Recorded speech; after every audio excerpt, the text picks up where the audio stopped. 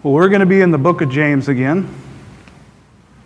As many of you know, I've been going through James on Sundays when I get the opportunity to preach. And so that's where we're going to be at today. And today, we're going to be in chapter 3, starting with verses 1. Not many of you should become teachers, my brothers, because you know that we will receive a stricter judgment. For we all stumble in many ways. If anyone does not stumble in what he says, he is mature, able to control his whole body. Now, if we put the bits into the mouth of horses so that they would obey us, we direct their whole bodies. And consider ships, though they are very large and driven by fierce winds, they are guided by a very small rudder, wherever the will of the pilot directs. So too, though the tongue is a small part of the body, it boasts of great things. Consider how small a fire sets ablaze a large forest. And the tongue is a fire. The tongue is a word of unrighteousness, is placed among our members. It stains the whole body, sets the course of life on fire, and in itself is a fire by hell. Every kind of animal, bird, reptile, and fish is tamed and has been tamed by humankind. But no one can tame the tongue. It is a restless evil full of deadly poison. With the tongue we bless our Lord and Father, and with it we curse people who are made in the likeness of God, in His God's likeness. Blessing and cursing come out of the same mouth. My brothers and sisters, these things should not be this way. Does a spring pour out sweet and bitter water from the same opening? Can a fig tree produce olives? My brothers and sisters, or a grape vine produce figs? Neither can a saltwater spring yield fresh water. Let's go to the Lord in prayer. Dear Heavenly Father, we just thank you for this time we can come here and we can hear from your word, Lord, on how we should live our lives and how we should treat other people, God. I pray that this morning that you would just speak to our hearts and you would just reveal the area in our lives that we all struggle in, Lord. And that's the words that we say to others, that there are many times where we say things we shouldn't, Lord. Help us to see that we should use our words to build others up and not tear them down. We ask this in Jesus' name. Amen.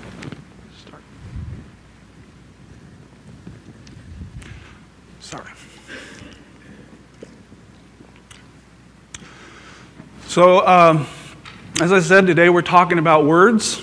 I just want to start off reiterating what I've been reiterating each time I get up here to speak in James. That is, in chapter 1, he tells us to be quick to listen, slow to speak, and slow to get angry, because the anger of mankind does not produce the righteousness of God.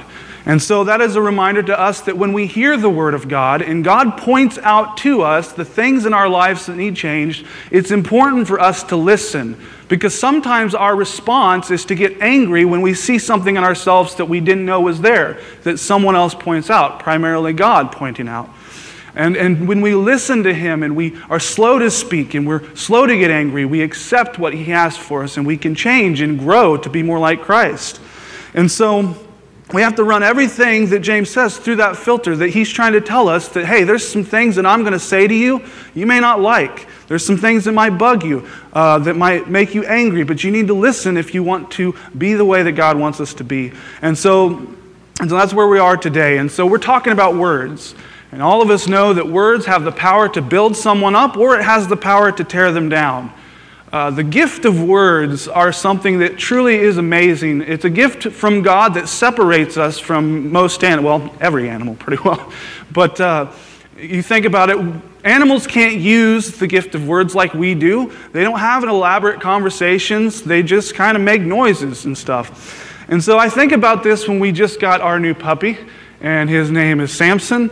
And when we first got him, he was a crier, like really bad. In the middle of the night, he would keep us up till 3 in the morning, 4 in the morning, just crying and crying and crying. And we couldn't figure out why. And there would even be times where he was crying like we were killing him, and his tail was wagging. And so we really couldn't figure out why he was doing that. If he had words, he could explain that to us, but he doesn't.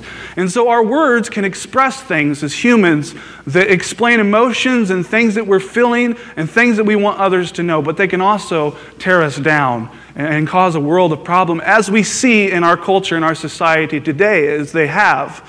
And so That's what we're talking about this morning. So I want to start with verse 1. Not many of you should become teachers, my fellow believers, because you know that we who teach will be judged more strictly. So he's talking about teachers and teachers in the church specifically. And this passage is obviously not a passage on teaching, but James uses the illustration of teaching in the church to show us about the power of words and how they can have a bad effect. And so what he's trying to tell us here is that not everyone is called to teach. And most of us know that. The Apostle Paul says in Ephesians chapter 4, verses 11 through 12, "And Christ gave gifts to men. He made some to be apostles, some to be prophets, some to go and tell the good news, and some to have the work of caring and teaching for God's word, for God's people." And so we see by that passage that Paul says it's only allowed to some of them to teach, not everyone. And so you may have a desire to teach. You may have more knowledge in some areas than those around you, but that does not mean you're qualified to teach. God decides that, not us. And so what James says is we'll be judged strictly based on what we teach. And there are areas that we will be judged. And so while this is not a passage on teaching, I feel like I need to break down some of the areas that we're judged in just to show how serious it is that our words could cause a lot of damage. And so I want to start by talking about how we strive to live what we teach. In other words, not being hypocrites. Those of us who teach and those of us who preach, striving to live the way that we say when we teach others. And so Matthew 23, verses 2 through 4, Jesus is talking to the Pharisees. He's actually talking about the Pharisees. He's talking to his disciples and he's talking to the crowd around. And he says this, "The scribes and the Pharisees are seated in the chair of Moses. Therefore do what they tell you and observe it, but don't do what they do, because they don't practice what they teach. They tie up heavy loads that they are hard to carry and put them on people's shoulders, but they themselves aren't willing to lift a finger to move them." And so are we practicing, those of us in here who are teachers and preachers, are we practicing what we teach? When we teach others to be in the Word, are we striving to be in the Word? We're not going to be perfect with it, but when we teach others the things that the Bible says, we should be striving for that. And when we tell people to use their words for good, when we tell people to love others, are we striving to do that? Because Jesus strictly judged the Pharisees because they were saying to do one thing, but they were not doing the things that they taught. Teaching is not just the passing of information. If it hasn't changed us in our hearts, then we have no right to be teaching. And that's a reminder of that's an area of where God will judge us strictly. Another area that God will judge us strictly as teachers and preachers is what is our motivation for teaching. Matthew 23, verses 5 through 7, he goes on from what I just read, and he says this about the Pharisees and scribes. "They do everything to be seen by others. They enlarge their phylacteries and lengthen their tassels. They love the place of honor at banquets, the front seats in the synagogues, greetings in the marketplaces, and to be called rabbi by people. But you are not to be called rabbi because you have one teacher, and you are all brothers and sisters in Christ."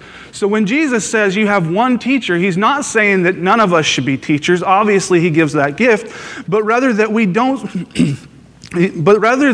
don't use our title, our position, as to be more important than others. We are all brothers and sisters in Christ, he says, and our goal is to build each other up and encourage each other and walk with one another.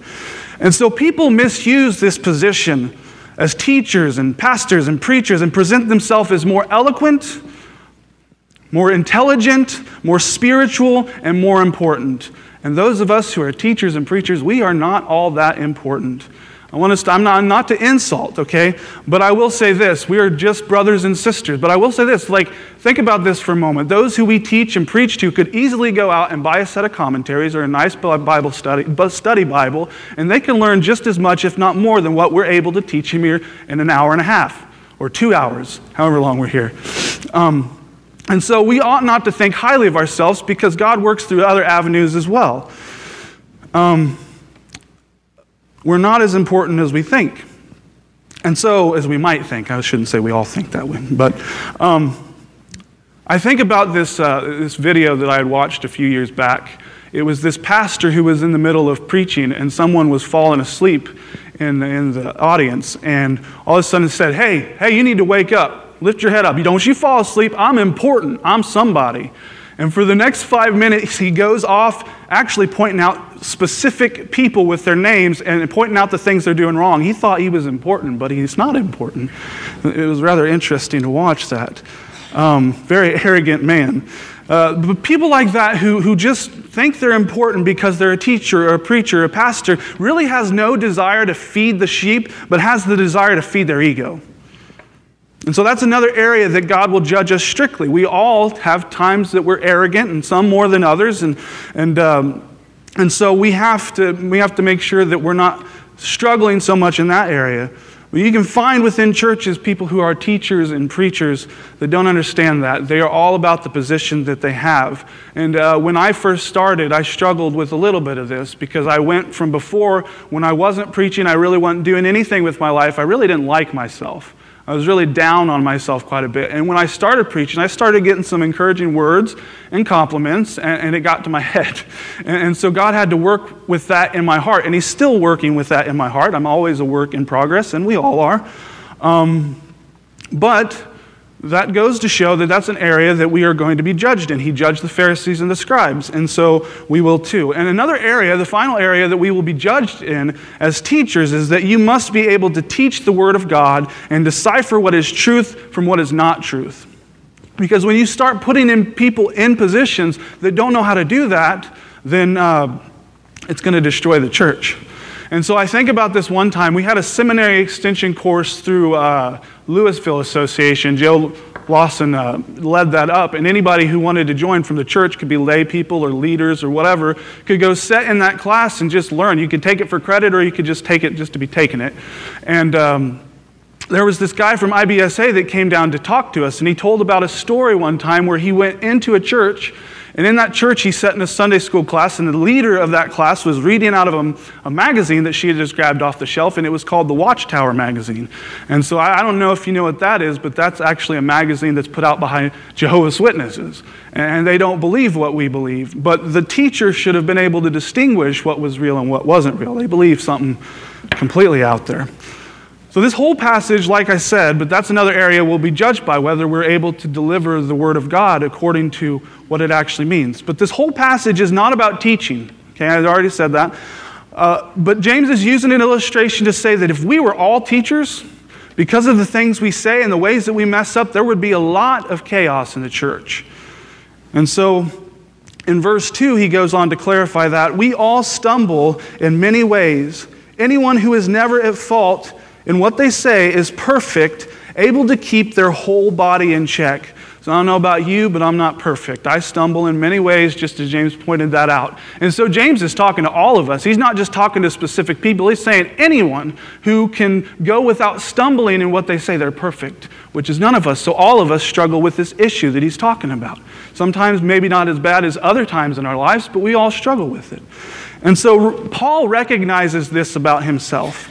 In Romans chapter 7, verses 15 through 20, give me a moment, because how the way he says this, it kind of gets kind of Dr. Seussy on me. I get a little confused. But I do not understand what I do. For what I want to do, I do not do. But what I hate, I do. And if I do what I do not want to do, I agree that the law is good. As it is no longer I myself who do it, but it is sin living in me. For I know the good does not exist and dwell in me in itself. That is in my sinful nature. For I have the desire to do what is good, but I cannot carry it out. For I do not do the good that I want to, but the evil I do not want to do. This I keep on doing.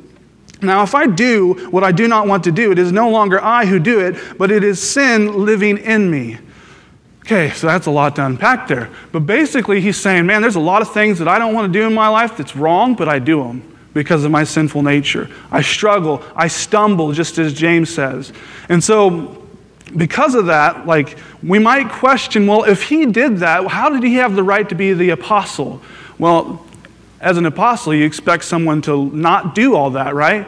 But the truth is that he himself was aware of that in himself. He knew that about himself, where oftentimes a lot of us don't realize that about ourselves. We're blind to it. And so what Paul says and what James says is this is the nature of the fallen person, that we all stumble in various ways, especially in what we say, because none of us are perfect. And so people who are not mature in their faith are more likely to do damage to someone with what they say. And so we should be wise and actually think about the things we say before we say them. James is saying we are so messed up that if many of us were to teach, this would be chaos in here.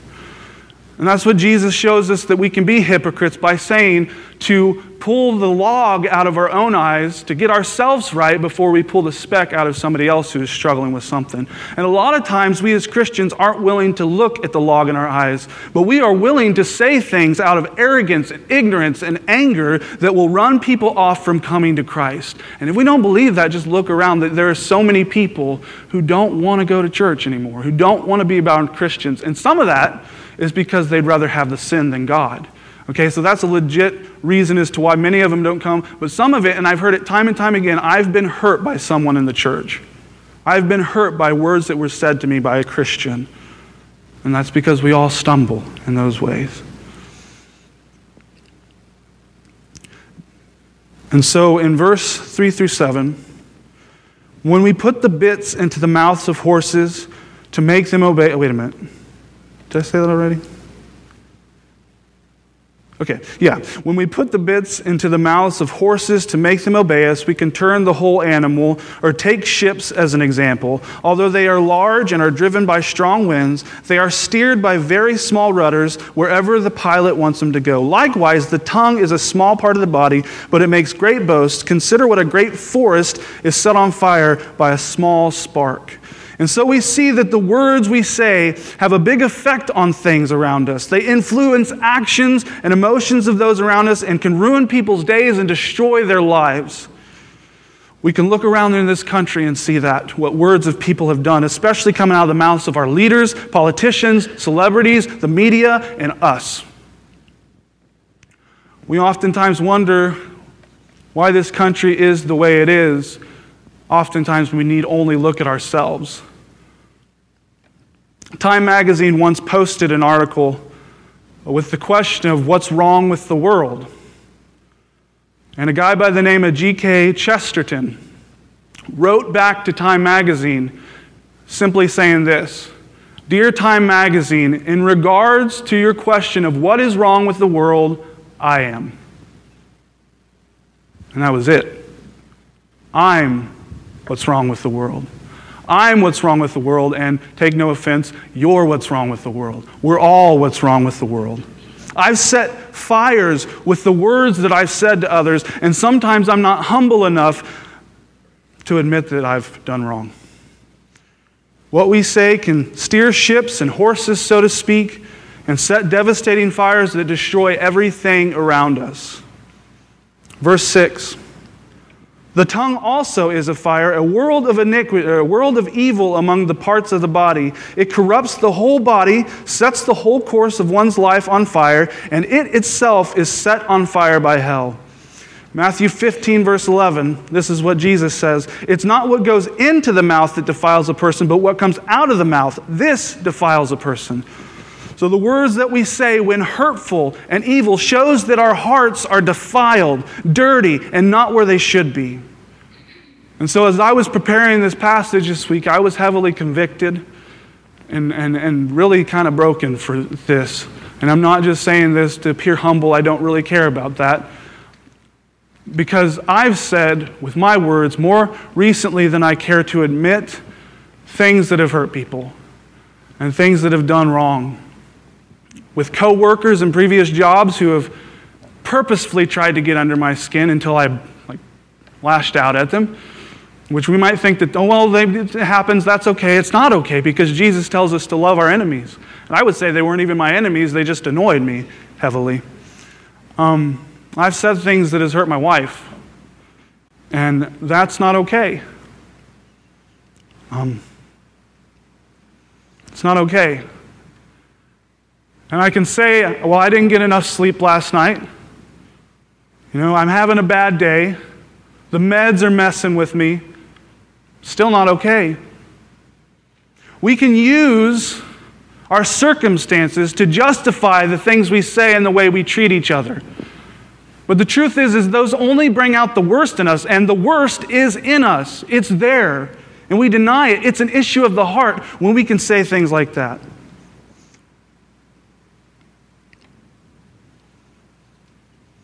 And so it's something that needs changed inside, because that's the fruit of what's inside is the words we say. Verses 7 through 8, all kinds of animals, birds, reptiles, and sea creatures are being tamed and have been tamed by mankind.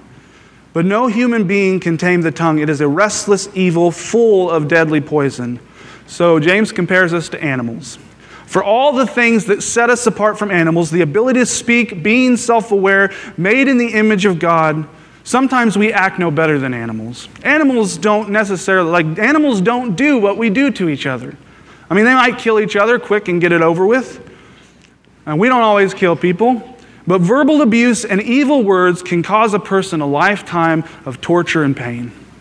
And I've seen this on Wednesday nights when our youth walk in here. And sometimes it's the words that they say to each other that are hateful. And I'm like, how could you say that? And then I have to step back and realize that I stumble in a lot of those areas too. But oftentimes it's the fact that people in their lives have said things to them, their parents, their teachers, their classmates, their friends, have said things to them that have crippled them and caused them to think less of themselves. And it's hard to see, and you can't just undo that overnight. Animals don't do that to each other, but we do. Verses 9 through 10. With the tongue we praise our Lord and Father, and with it we curse human beings who have been made in God's likeness. But out of the same mouth comes praise and cursing. My brothers and sisters, this should not be. So he uses the word brothers and sisters. And so we have to remember that James is talking to us. He's talking about Christians.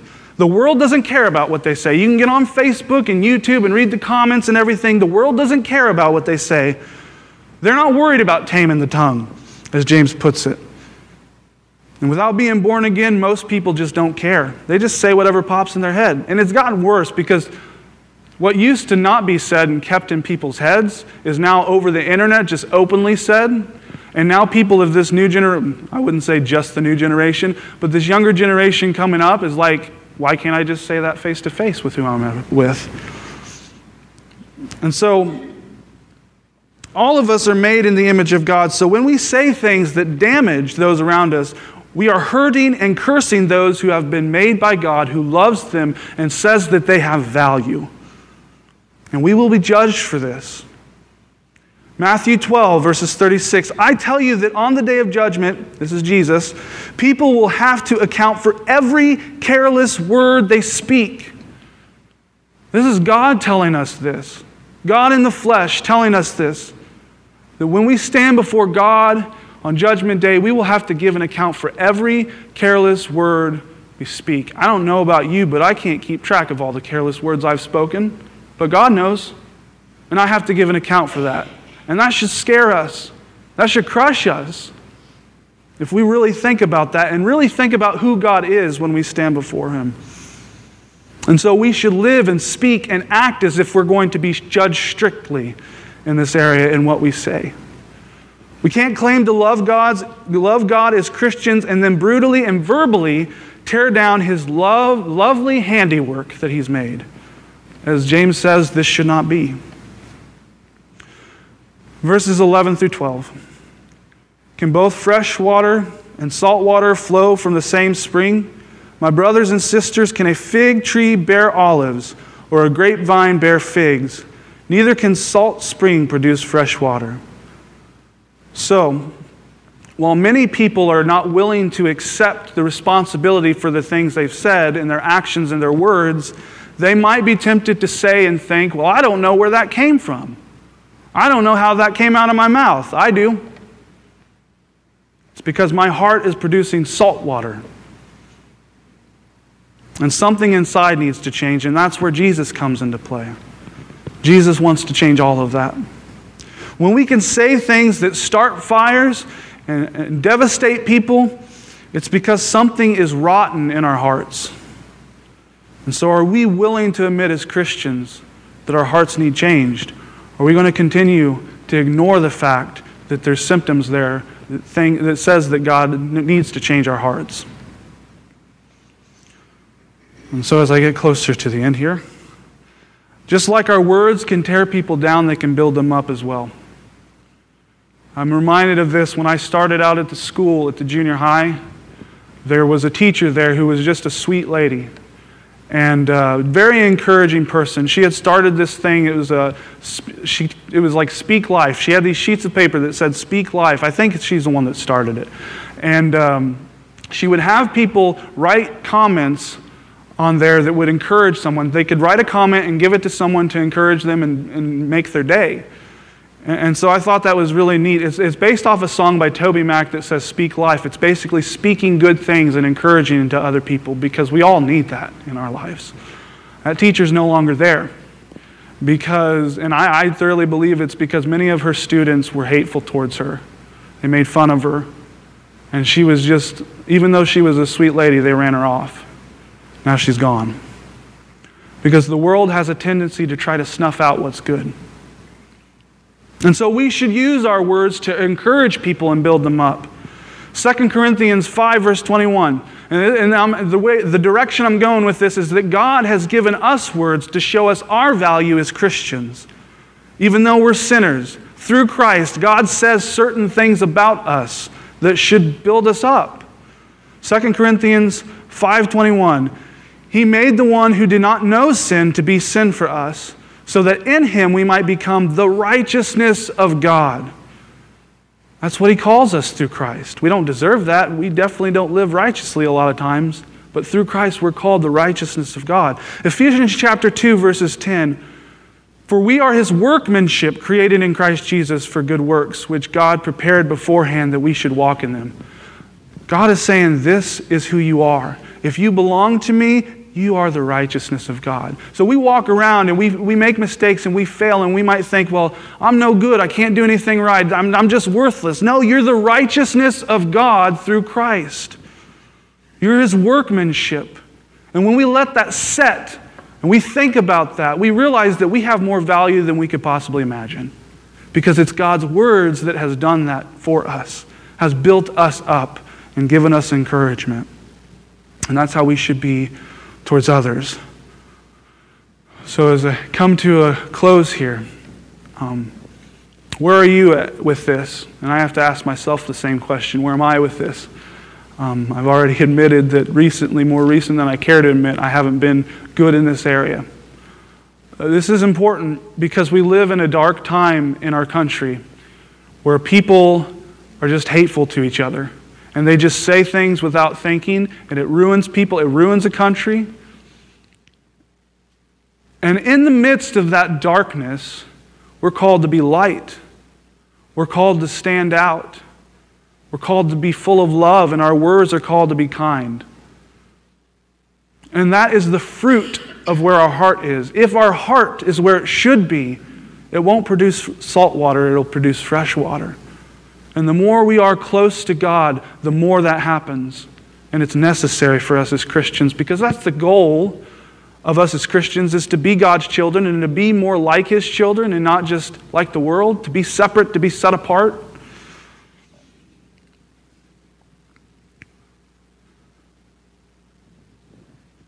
And so it's important to really just learn to think before we speak. Because the things we say can devastate people's lives. The things we say to our spouse, the things we say, the way we talk to our coworkers, the way we talk to our children, and the way we talk to those around us. That we can build them up or we can tear them down. We can have an impact for the kingdom of heaven or we can have an impact for the kingdom of hell. And so, I hope this has affected someone as much as it has me this week. Because this is definitely an area we all fall in.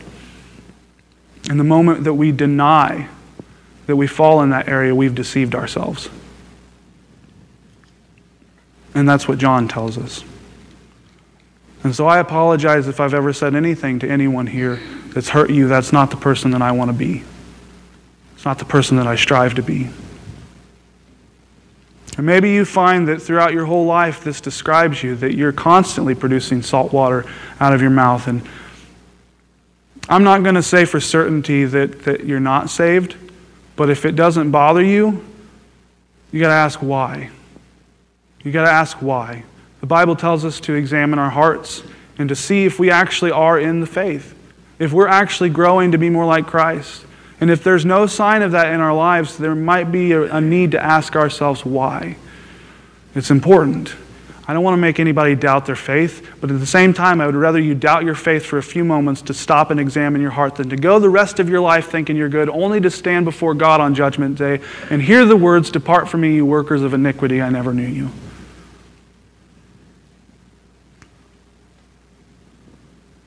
And so, if you're not there, if you're not saved, you can be. And if you're not seeing the evidence in your life, and maybe you're a new Christian, that stuff takes time. It's not something that happens overnight. The more you walk with God, the more that changes. But understand that those who don't come to Christ are tending to more have that in their lives than others. And so it is understanding that Jesus died for that very fact that we all stumble in various ways, and we can never be made right with God because of our imperfections. Jesus died for that in our place. For all the careless words we've said, for all the actions that we've done that are against others and against God, Jesus took our place for that. And He tells us to trust in Him and to turn away from living that life and to follow Him. And by doing that, He will change your life. He will change who you are, guaranteed.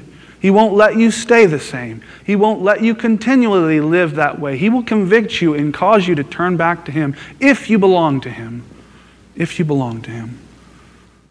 So I'm going to go ahead and have a time of pastoral prayer where we'll all bow and we'll talk to God about these issues and just really be honest with ourselves this morning, because this is big. This is a big issue that really affects the whole world. So we'll take this time to pray for that.